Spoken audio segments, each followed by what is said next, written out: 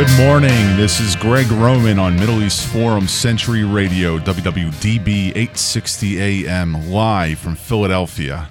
It's a beautiful day outside today, while we have a lot of dark, dreary news to talk about emanating from the Middle East. It doesn't seem like a week goes by since the beginning of this program where there have not been explosive developments emanating from the region, affecting you here at home, and almost more importantly, our interests around the rest of the globe. First off, I'd like to tune into the Khashoggi affair, something that has survived for the last 24-hour news cycles, a story which has been in the pattern of Andrew Breitbart, a drip, drip, drip campaign associated with global media. A recap. First, on October 1st and 2nd of this year, a Saudi journalist, former Muslim Brotherhood member, friend of Osama bin Laden, Jamal Khashoggi, walks into the Saudi Arabian consulate in Istanbul, ostensibly to get documents for his pending wedding to his Turkish fiancée. 5 hours pass, and Khashoggi's fiancée calls the Turkish police. He entered into the consulate, but he did not exit. At the same time, we learned from later media reports that a Saudi hit team comprising of 15 of the most deadly bodyguards associated with Crown Prince Mohammed bin Salman from the kingdom entered the consulate prior to Khashoggi's arrival. We now have more disturbing details regarding the account. 1. Mr. Khashoggi entered into the consulate, and the Saudis knew that he was coming. He had already arrived there a few days beforehand and was told to return when his documents would be ready. 2, we understand that there was an impersonator who was meant to resemble Mr. Khashoggi, who left the consulate through the back door, dressed in his clothing. The way that they were able to find this out is he was wearing a different pair of sneakers. And 3, the Saudis have now rounded up 18 suspects associated with his murder and are denying that this was ordered or sanctioned by the highest vessels of the state. The aftermath? These individuals are now in jail. Saudi Arabia is facing international condemnation, with over 21 Saudi nationals having their visas to the United States and United Kingdom revoked. And more so, the Turks have been using this as a way to pivot from their misbehavior regarding journalists. Turkey itself is a country that has over 300 Turkish and foreign journalists rotting away in Turkish prisons. More so, the president of Turkey, Recep Tayyip Erdogan, finds himself in a situation where he is now the darling of the international media because he is being seen as the protector of Khashoggi's legacy. I find this abhorrent. I find this disgusting.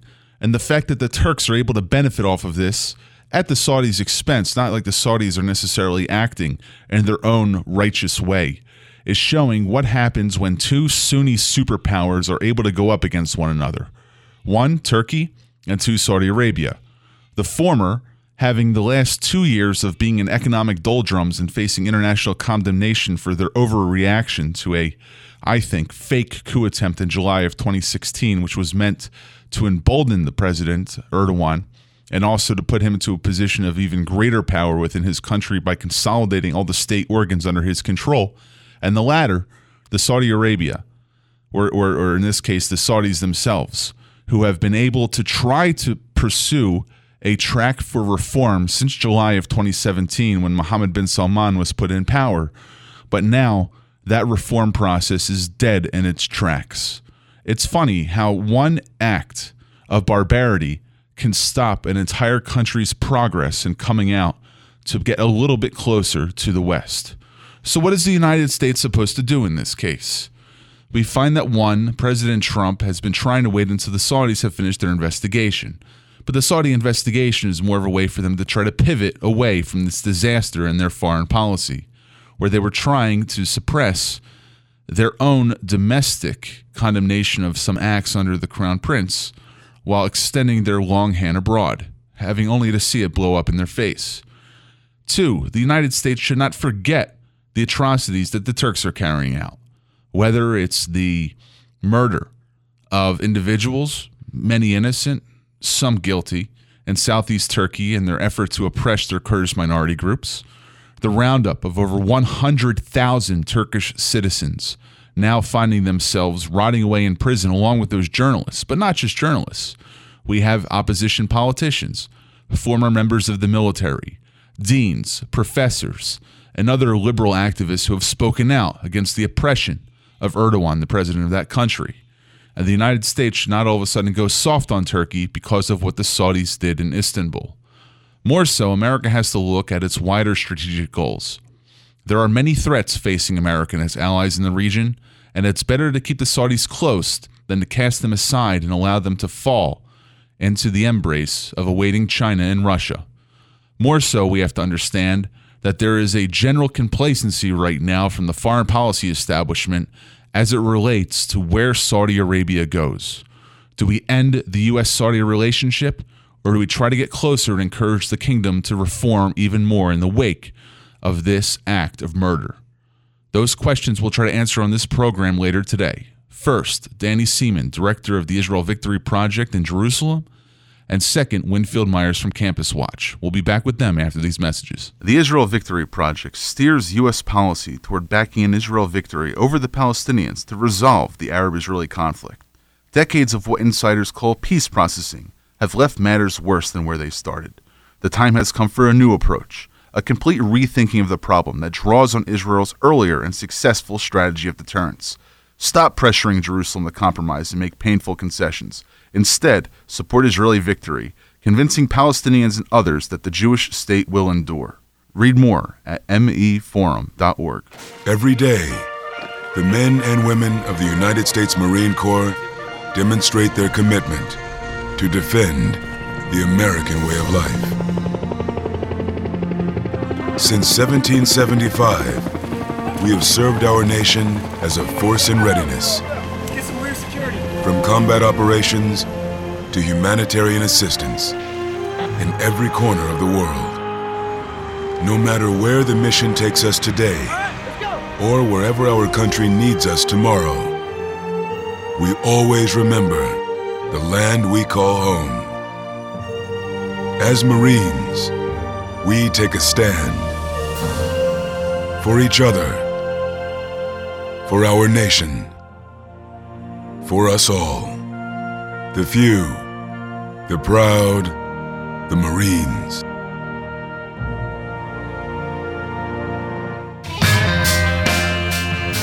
Welcome back to Middle East Forum Century Radio on WWDB 860 AM. A little piece of news before we get to our first guest, Mr. Danny Seaman, reporting live from Jerusalem.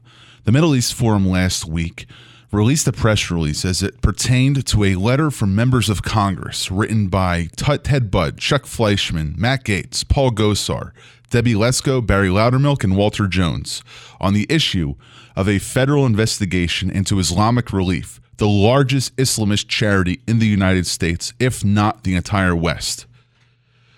Islamic Relief, with branches in more than 20 countries and founded by students affiliated with the Muslim Brotherhood, has received at least $80 million from Western governments and international bodies. Citing an extensive report by MEF, these members of Congress issued a letter to the directors of the FBI, the IRS, and the Office of Personnel Management. As quoted from the letter, they write, "As members of the legislative branch, we have a vital role in ensuring taxpayer money is spent wisely and certainly to ensure that such money is not spent on entities that are subsidizing terrorism. If the United States government has information suggesting criminal or extremist activity by Islamic Relief, it is critically important that Congress be informed so we can make decisions concerning any funding that might go to this organization." The members of Congress write later that the extensive report referred to a June 2018 MEF study on Islamic Relief's extremism and terror connections. It revealed the response from the Office of Personnel Management to a Freedom of Information Act request. The response says, "We are withholding the records as they were compiled for law enforcement purposes and their disclosure could reasonably be expected to interfere with an ongoing enforcement proceeding by, for example, suggesting the scope of investigation and alerting potential subjects as to the nature of the government's evidence and strategy." So why would the U.S. government be investigating a charity that has been able to obtain 501c3 nonprofit status as it relates to its activity in raising funds here in the United States and dispersing it overseas? For years, allegations of extremism and terrorism have dogged Islamic Relief. For instance, in 2014, the United Arab Emirates designated Islamic Relief Worldwide as a terror organization due to its links with the violent Muslim Brotherhood elements in the Middle East and specifically in Egypt. In 2015, Egyptian prosecutors accused Assam al-Haddad, a founder of Islamic Relief and advisor to then-President Mohamed Morsi, of using Islamic Relief to fund the Muslim Brotherhood. Worse so, in 2016, the banking giant HSBC shut down Islamic Relief's accounts, following a similar decision made by UBS in 2012. And last, in 2017, the UK Charity Commission started investigating Islamic Relief's promotion of extremist preachers. For decades, Islamic Relief has used its position as a leading provider of humanitarian aid to distract from its true mission, the promotion of intolerant, extremist ideology and its links to terrorism in the Middle East. My hope, as the director of this organization and presiding over the investigation that our Islamist Watch project has looked at, is that Islamic Relief will eventually be held accountable in a U.S. court of law, and will see the fruition of what's been happening from their underground activities when it comes to light. Like Justice Louis Brandeis, a former Supreme Court appointee, said, sunlight is the best disinfectant. It's time to shed light on IR's activities as it relates to its activity here in the United States and also abroad. Now we're joined by Danny Seaman, the director of the Middle East Forum's Israel office in Jerusalem. Danny has a long history of not just being a radio host on Israel's Voice of Israel, which was his last position before taking up the editorship of Midah.org. Danny is also a 31-year veteran of the Israeli government. He previously served as the director of the Israeli government press office from 2000 to 2010. After leaving government and his stint at Voice of Israel and Midah, he was appointed recently as the director of MEF's Israel office. Danny, welcome to the program. It's my pleasure. Thank you. So, can you tell us, right now, I understand there's a big conference that's going on in Tel Aviv and also with some visits to Jerusalem, where the U.S. Jewish diaspora community is meeting with members of the Israeli government, civil society, religious leaders. Beyond the conversation of what's going on as it pertains to Jewish interests, both here in the U.S. and also there in Israel, what's the atmosphere in terms of the discussion regarding Israel's security threats? A rocket recently hitting almost sort of by hand of God due to a lightning strike, but not necessarily caused by Hamas, the terrorist organization in Gaza, and in a town called Beersheba, which almost killed a woman and her 3 children. Another rocket landing off the Sea of Tel Aviv. But you have over 3,000 diaspora Jews now in Israel. And at the same time, you have incendiary balloons lighting up fields around the Gaza Strip, threatening Israeli high schools, agriculture fields, so on and so forth. What's the atmosphere in Israel right now as it pertains to the threats that are emanating from both Gaza and the West Bank and also Lebanon and Syria, and how are people reacting to it? Well, what you described is what we consider in Israel just another day. I don't want to make light of the situation, but I don't know what it is about us, but we don't scare easily. Maybe it's 2,000 years of going through literally hell that we know how to appreciate what we have here in Israel. But it's not normal. Let's be serious about this for a moment. I grew up in the town of Ashkelon in Israel since I was 10 years old. My family immigrated here when I was 10. This is 48 years ago. So I've been in Israel for quite a long time. I grew up in Ashkelon. My family still resides there. My mother lives there. It's about 20 kilometers away from Gaza. So they enjoy being facetious right now. They enjoy missiles from time to time as well. Right now, most of the damage is being caused around in kibbutzim and the small towns around the border with the Gaza Strip, and this has been going on since May. And what they've been doing, as you described, has been an assault on the border of Israel, trying to get through, burning tires. It's an ecological disaster, which is also, it's going to affect the population there. If you can think about this almost day in, day out, the smoke coming from thousands and thousands of tires being burned, and the smoke going in because of the wind coming from the sea, from the west towards the east. It's all over these communities. When I go to Ashkelon, you can actually smell it.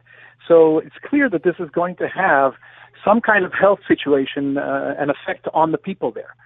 So in the south. It's caused damage to the the nature reserves in the area. They burn anything. Now these kites and these balloons, and quite often it's also condoms, are sent out with incendiary devices. That they're full of gasoline, and they're lit on fire, and they land in the fields in Israel, and they land on apartments. Now they've been tying to these things explosives, and now it's not as much reported in the media, but in Judea and Samaria they've been doing it as well. And they've been flying kites towards Jerusalem and some of the communities in Judea and Samaria, and it's from the south of Israel, or the center of Israel, in Ramleh, which is about 10 minutes away from Tel Aviv. So these have been landing all over Israel, and now people are telling their children to be careful, not to pick up the kites. And this, by the way, is a war crime. This is what people don't get here. Besides the assault on Israel, besides the ecological damage, which is also a war crime under international conventions, and the international community is ignoring these things, what you have here is using toys to drawing children. This is a war crime that's being perpetuated against the Israeli people, and the international community is silent. You mentioned before the attack last weekend, on a house in Beersheba. Now, just so people understand, these sirens have been going on periodically from time to time, on and off, for over a decade now. Sometimes you get into a mood. Like I said, I'm from Ashkelon. I don't get worked up about these things. And what we saw in Beersheba proves that, by the way, I'm wrong.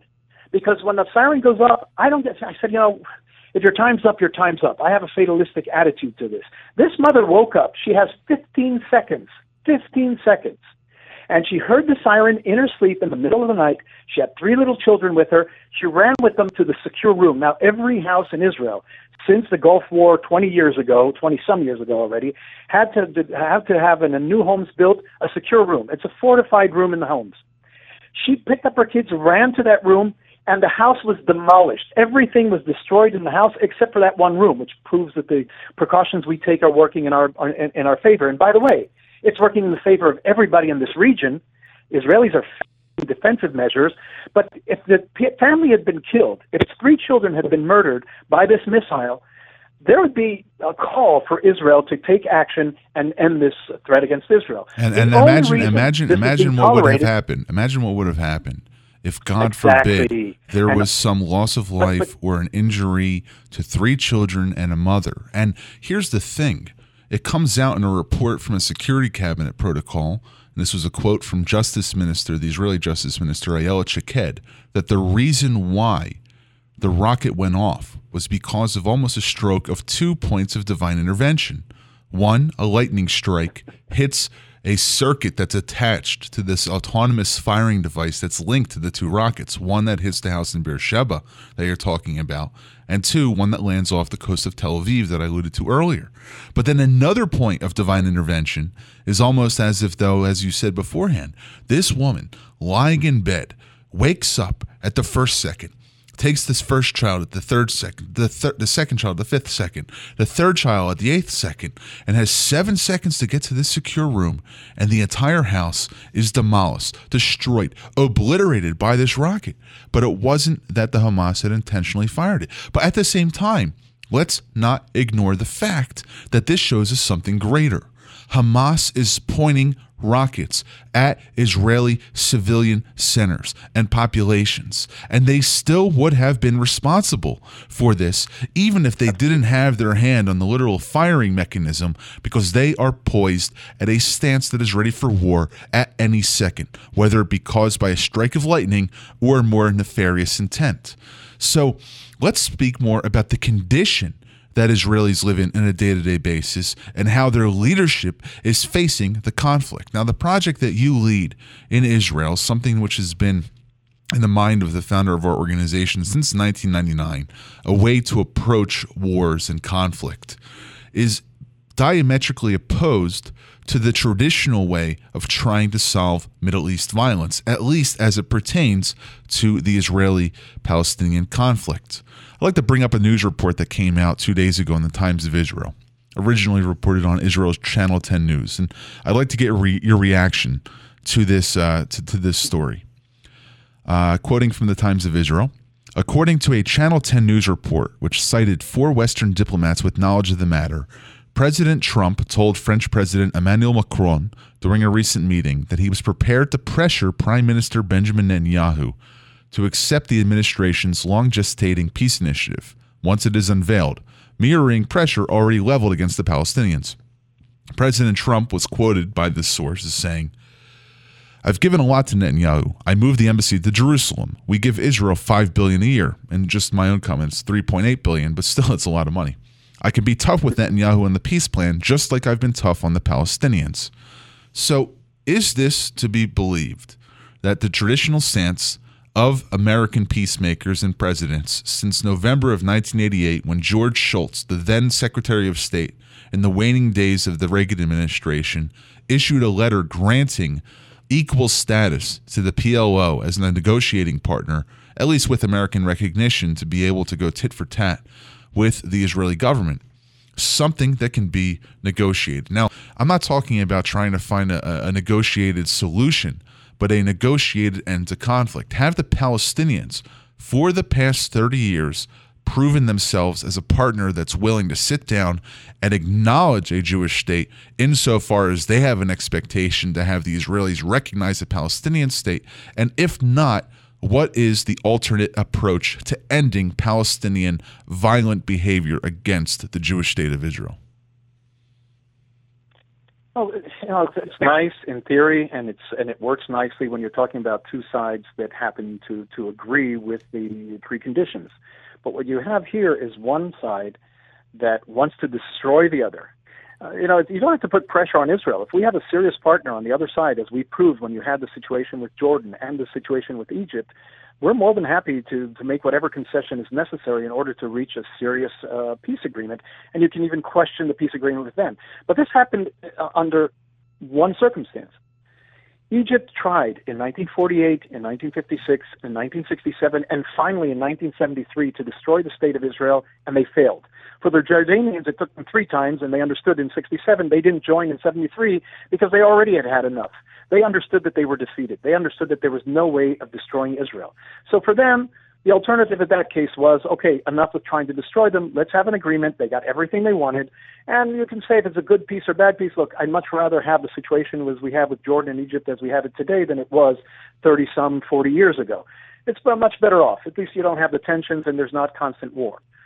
With the Arabs who can call themselves Palestinian, an entity created to undermine the legitimacy of Jewish claims to nationhood and to self-determination, what you have here is it's not appeasement. It's encouraging them to continue with, Israel has offered them everything they claim to want, but you have Hamas. You can't ignore the existence of Hamas. Hamas says, no, occupation is 1948. They don't accept our presence here.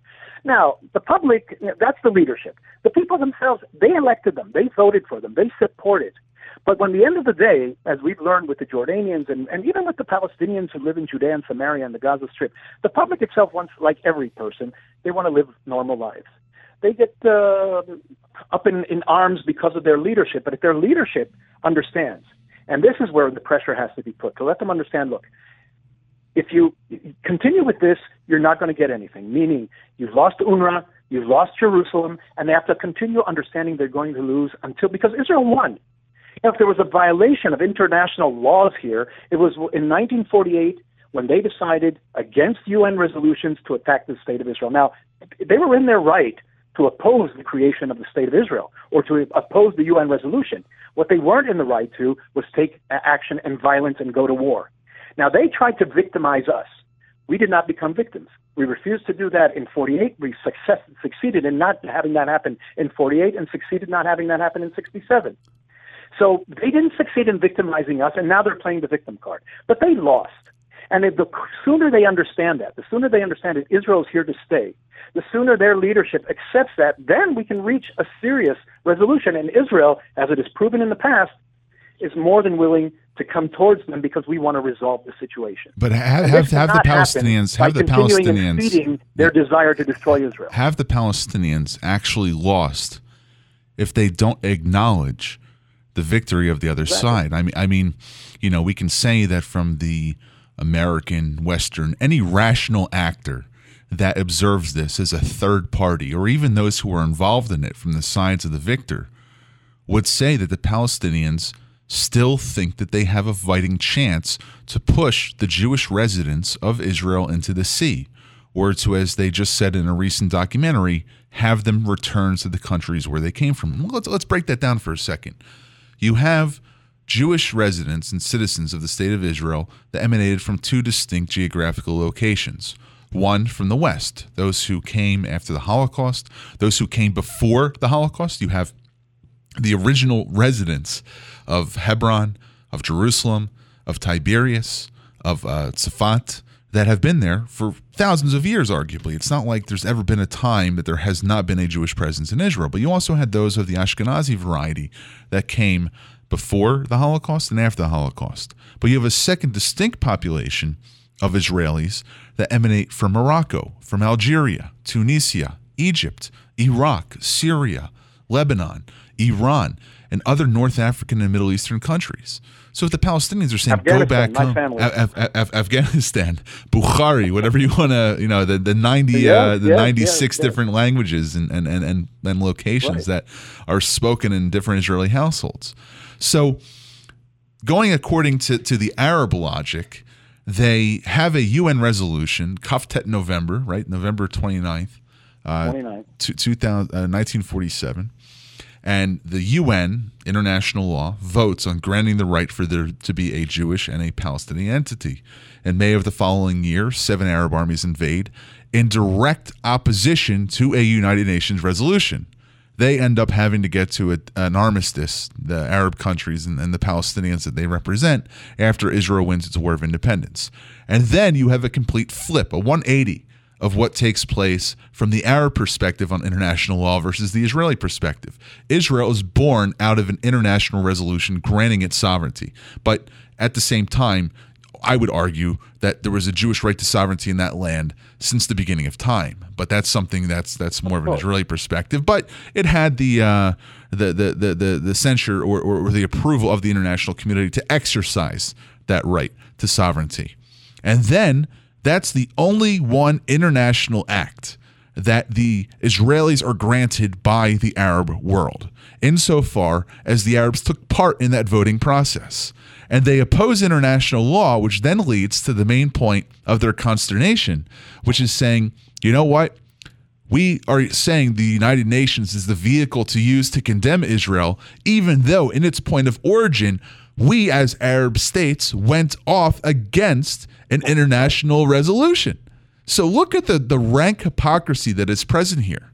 And then even to go farther, I think that we have to go back to 47 and 48.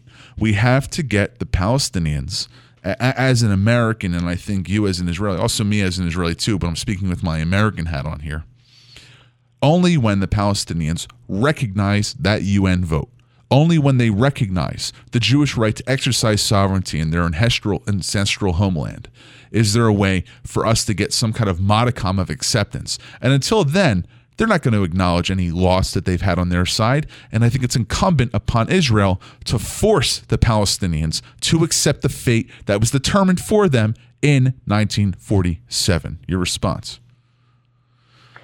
Absolutely. I can't argue with that. But look at this from the Arab position at the moment. It's not only them holding that belief. When they are constantly encouraged, sometimes by American administrations, but especially Europeans, who constantly let them understand that they don't have to do anything, they don't have to accept Israel, they can violate international law, they can commit war crimes. They're going back to the issue with Beersheba. After that happened, there was a concern that Israel would take defensive actions. Suddenly you had the UN and the EU asking people to calm down. For 8 months they haven't said a word. Suddenly this week they request that Israel show restraint, and both sides show restraint, and they want to see if Israel has not used excessive force in response to what's been going on the border with Gaza. So what they're doing is signaling to the Arabs that they can literally get away with murder. So why should they want to accept? Why should they understand how bad their predicament is? Now, they don't have to accept Israel. What they have to accept the fact is that their lives can be that much better if they understand and accept the fact that Israel is a fact and exists here, and they're going to have to live with it under these circumstances, meaning there's no right of return, and the refugee status is over with, and there's not going to be a Palestinian state within the borders of the state of Israel. Whatever the resolution is, that's something different. Right now, there has to be an acceptance of the fact that they're not equal partners in this peace treaty, and as it has happened throughout history, one side wins, the other side loses. That's when you can resolve the situation. And until they internalize that thought, and until Europeans and the United Nations and even American administrations, even though this administration has been very good in pushing that, they have to understand that you cannot give them these mixed signals. They have to understand that this is Israel's victorious. This is Israel's here as a fact. They have to encourage the Arabs to understand that and get off. They would not accept violence by anybody in the world. Why are they tolerating it with the Arabs? And I think it's incumbent. It's not only a question of Israel; it's the international community. I think it's incumbent upon both the U.S. government and the Israeli government to start forcing the hand of the Palestinians to move in that direction. Of course. Danny Seaman, thanks for joining us this morning. My pleasure. After these messages, Winfield Meyer, director of Campus Watch. The Middle East Forum has been promoting American interests in the Middle East for the past 25 years. The forum provides context, insights, and policy recommendations through its premier and most widely read Middle East journal, Middle East Quarterly, publishing debates, public lectures, staff writings, arguments, and coverage of every Middle Eastern country that America operates in. From Morocco to Iran, from Turkey to Djibouti, the Middle East Quarterly is there for you. Read more at www.mequarterly.org. Take a look under your bed. Find stuff under there? What about jobs? No? Now try your basement. There's a pair of overalls that overall you're not so into anymore. A perfectly good laptop that hasn't seen your lap in months. And even more stuff. But still no jobs? Well, you really have both. See, stuff is defined as household articles considered as a group. Sometimes this stuff is no longer needed. Wait, no longer needed? That can't be right. Because remember those jobs you were looking for? Those are really needed. And they're the stuff inside your stuff. Even inside that winter coat that moved with you to Phoenix. Our job is to unlock those jobs. And it starts when you donate your stuff to your local Goodwill. Here's how we do it. When you donate to Goodwill, we sell your stuff to provide job training for people right here in your community. So just by teaming up with Goodwill, you help create jobs. And isn't that worth parting with the leftover keytar from your 80s cover band? Goodwill. Donate stuff, create jobs. Find your nearest donation center at goodwill.org. A message from Goodwill and the Ad Council. This is Middle East Forum Century Radio on WWDB 860 AM. We're now joined by Winfield Myers, the director of Campus Watch, a project of the Middle East Forum. Mr. Myers got his start with his career after studying at the University of Georgia, Tulane, Michigan, and Louisiana, a recovering academic, if we will, in taking up the first managing editor of the American Enterprise Institute's magazine, and then becoming CEO of the Democracy Project Incorporated, which he co-founded. Mr. Myers also served as senior editor and communications director at the Intercollegiate Studies Institute. Winfield, welcome back to the program. Thank you, Greg. It's great to be with you. Thanks. So what can you tell us about, if I were to read Campus Watch's website, what's the top story right now as it pertains to the Middle East studies programs in the United States in terms of colleges, universities, and Islamic studies programs? What's really getting under your skin this morning? Well, the top article right now is a new one we've just put up by our Campus Watch fellow, A.J. Kasheta, who teaches at the Rochester Institute of Technology. AJ has an article up on a conference that occurred last week in Istanbul, Turkey, that perfectly illustrates the sordid connections between American Middle East Studies professors, terrorist supporters, which is no exaggeration in this case, Islamists, and an Islamist authoritarian regime. And in this case, about a half dozen American academics flew over to Istanbul to take part in this conference, which was chaired by none other than Sami Al-Arian. Who's Professor Al-Arian? Okay, he may ring a bell to some of our listeners. Several years ago, while a computer engineering professor at the University of South Florida, Al-Arian was arrested and eventually served prison time for pleading guilty to being a former chair of the Palestinian Islamic Jihad board, where Al-Awlarian was raising money, as he admitted, for this U.S.-designated terrorist organization. So he cooled his heels in the federal penitentiary for a while. Eventually, in 2015, as part of another plea bargain, he was expelled to Turkey, to Erdogan's Turkey, an increasingly authoritarian and absolutely Islamist regime, which welcomed him with open arms, and he now has a job there, several appointments in Turkey.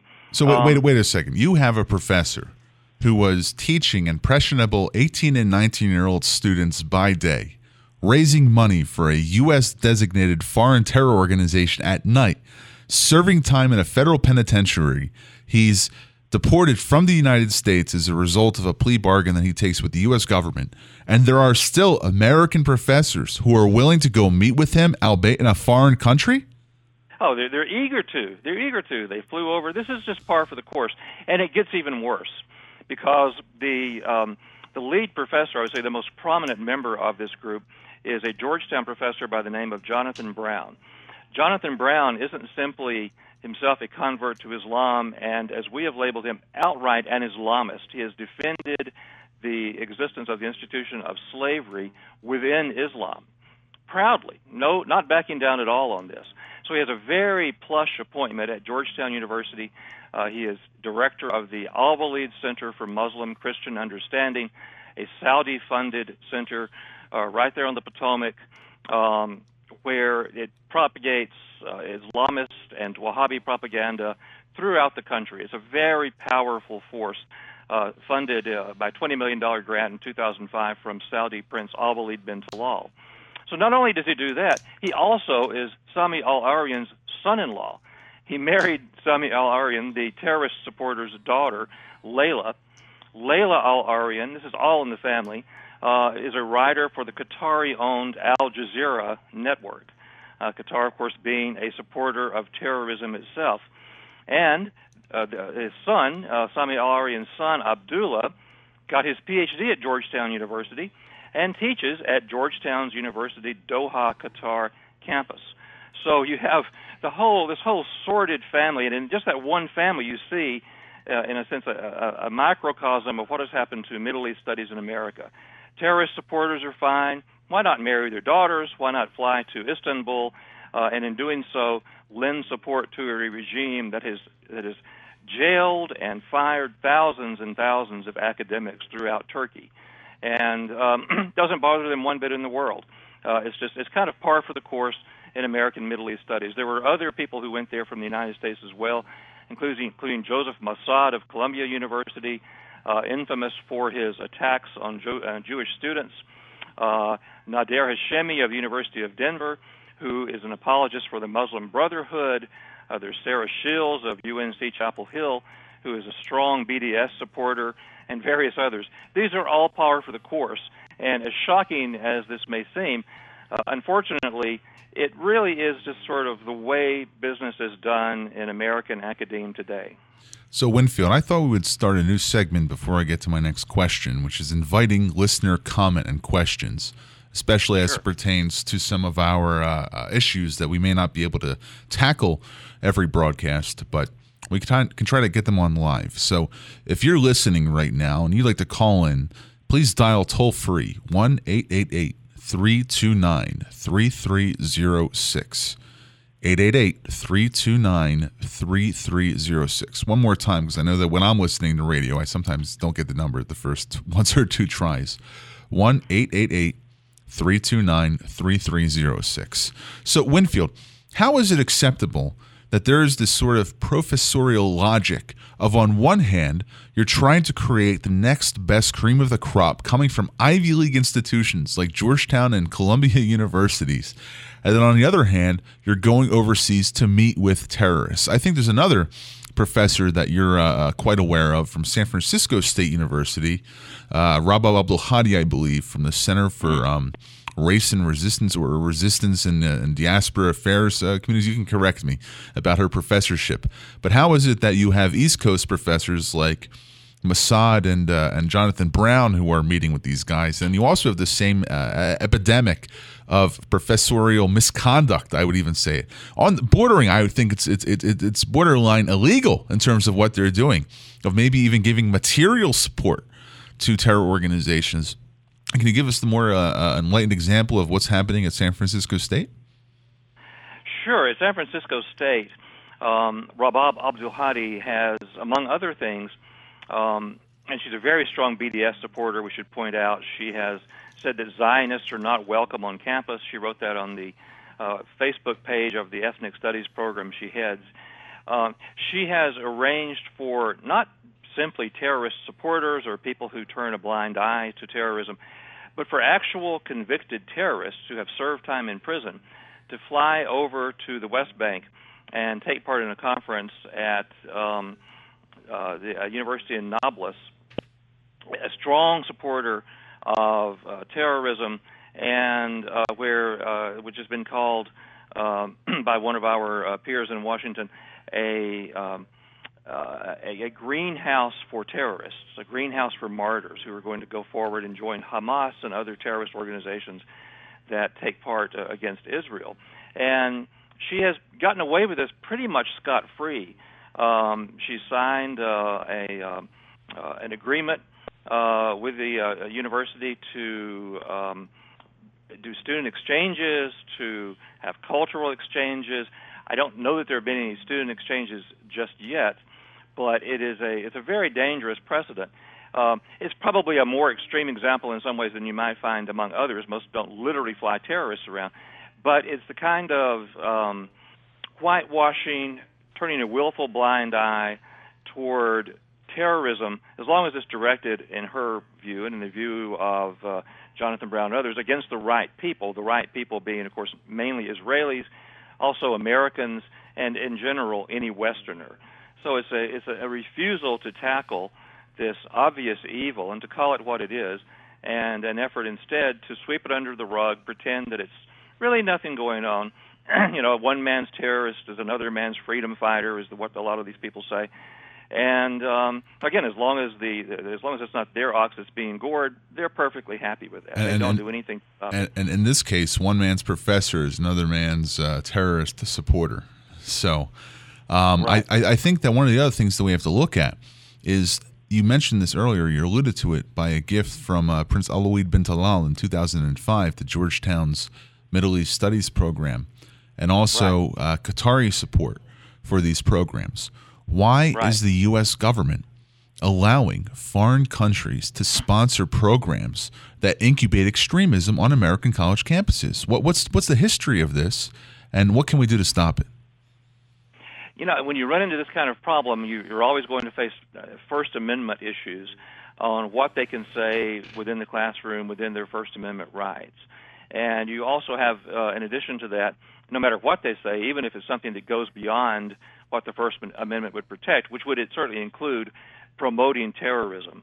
This is the old saying: you can't scream fire in a crowded theater. You can't walk out into your classroom and say, let's go kill some Jews in Israel. That's a great idea. Let's do that. I mean, you can't get away with that. And most of them don't go that far. They won't literally say, I want to kill Zionists. I mean, you get that every now and then from student groups. Most professors know not to step over that kind of line. But what this really comes down to is a sense of professional responsibility, a sense of teaching rather than proselytizing, rather than indoctrinating. And you have to look at what has happened to American academe. We see this kind of radicalism principally in Middle East studies, which we follow very closely. That's Campus Watch's mission. You see it in other fields as well, with people making comments constantly. Think of Ward Churchill, the former professor at the University of Colorado. This is an example of a man who did eventually lose his job, who said that he was glad 9/11 occurred because the people working in the Twin Towers were, quote, little Eichmanns, referring to Adolf Eichmann, the Nazi, of course, Hitler's protege. He lost his job because he claimed falsely to be an American Indian, among other things, and he kind of like Elizabeth Warren, maybe, but he eventually ran into trouble with that. But it tells you, it's a window into the soul of academia. It's a very sick-souled institution writ large across the country, in which professors are hired not based on their immense knowledge, rigorously obtained and objectively applied to their field, but in whether or not they agree with the reigning far left of whatever department they are being hired by. Winfield, we have a call on hold from Victor in Philadelphia. Great. I'd like to go to him if we can put Victor on air. Victor, welcome to the program. Hello, Mr. Roman. Good morning. I listen every week. How are you? I have a question about Mr. Khashoggi you mentioned in the beginning of the show. In Russia, they're killing journalists all the time. So why now United States so concerned about Mr. Khashoggi? It's very tragic. But is it because Trump or because no one cares about Russia instead Saudi Arabia? Victor, thanks for the question. It's not necessarily on point as it relates to Mr. Myers, but Winfield also moonlights as a Middle East analyst in addition to his work on campus. But I think, Winfield, this points to a pretty good question in terms of looking at double standards as it associates itself not just in the realm of academe, but also in the way that the United States exerts its foreign policy, where it's looking at the murder of one journalist, but it's not commenting on the rendition policies of the Erdogan government as relates to, I think, 7 different kidnapping operations that have taken place by Turkish intelligence services, and then they find themselves all of a sudden waking up in an Istanbul prison rather than being murdered in an Istanbul consulate. But what do you think about this Khashoggi affair and sort of the doublespeak that's coming out from, on one side, the way that some individuals in the United States have commented on this, and then their lack of comment on other nefarious instances of extrajudicial or extraterritorial action? Sure, this kind of moral outrage is often selective and political, and I think it is in this case. I think Saudi Arabia's, in their eyes, mistake this time is to move closer to an alliance with Israel against Iran. And we've seen this among the Middle East studies professors that we keep track on. In fact, the same author, A.J. Kasheta, wrote an article for us not long ago on how Middle East studies professors who for years and years and years defended Saudi Arabia, gladly took their money from Prince Al-Walid, King Fahd, and others, now have suddenly discovered that bad things happen in Saudi Arabia. What's the difference? What has happened? Well, you have a regime now in Saudi Arabia with Mohammed bin Salman who has moved closer to Israel. And in Middle East studies and in American academia in general, one doesn't move close to Israel. One doesn't defend Israel. This is verboten because, according to Middle East studies professors, so many of them, and I don't mean to paint with too broad a brush, there are obviously exceptions to this, but in general, they are boycott, divestment, and sanctions supporters. They don't mind singling out Israel at all for condemnation while they turn a blind eye to North Korea and China and Cuba and countries that are genuinely totalitarian and torture their people with great regularity, which Israel does not do. So when Israel moves closer to Saudi Arabia, or the Saudis move closer to Israel in an alliance against the Shiite Crescent from Iran, then these professors object vehemently. So those who were silent for decades and decades while the Saudis did everything that they've done over the decades now are suddenly upset. So it's very selective outrage. Why don't they object to what's going on in Turkey? Well, we've just seen these professors over there. A lot of them are Islamists themselves, a lot of the professors that we study. They're either are literally Islamists or, like John Esposito, for example, who preceded Jonathan Brown as director of the Al-Walid Center at Georgetown. He may not be literally an Islamist, but he's a fellow traveler. He's never going to speak out against anything Islamist. In fact, back in the 90s, Esposito was writing books claiming that Islamism was the path to democracy in the Middle East. Right, these are the how that worked out in Morsi. The useful idiots and the Islamist enablers that are giving license to the activities of not just the other professors in their field that are distorting and warping what Americans should actually be looking at, and then teaching a whole new generation of what they should be looking at, but also the other way of approaching this from their enablers, right? We have 2 different or 3 different strata. We have the state sponsors that are often Islamist countries giving funds to universities that give these guys a podium to speak on, and then their message is spread through the credibility they get from that perch, whether it be in media or in conferences like what took place in Istanbul. Again, you can call in at 1-888-329-3306, 888-329-3306. Winfield, we're going to go to a break, but I'm going to ask you to stay with us. After these messages, Winfield Myers back with us on Middle East Forum Century Radio, WWDB. The Middle East Forum promotes American interests in the Middle East and protects Western values from Middle Eastern threats. The Forum sees the region, with its profusion of dictatorships, radical ideologies, existential conflicts, and weapons of mass destruction, as a major source of problems for the United States. Accordingly, we urge bold measures to protect Americans and their allies. Read more at www.meforum.org or check us out on Twitter at MEForum. The Middle East Forum, protecting your interests. Introducing the YMCA. What, you already know the why? Or so you think. Sure, you know the why for a swim, a workout, even a game of hoops. But did you know we're more than that? We're a cause. When you take your jump shot at the Y, someone else is getting job training. Take a cardio class, while kids are in an after-school enrichment program. Practice your downward-facing dog as a teen practices her leadership skills. That's the why. We work with people no matter their age, income, or background and give them the opportunity to learn, grow, and thrive, all with one simple goal in mind, to strengthen our community. And we've got so much more that does just that. So while you might think of the Y as that place for lifting weights, we're also about lifting entire communities. Introducing the Y. We're so much more than a place. We're a cause. Visit ymca.net/more.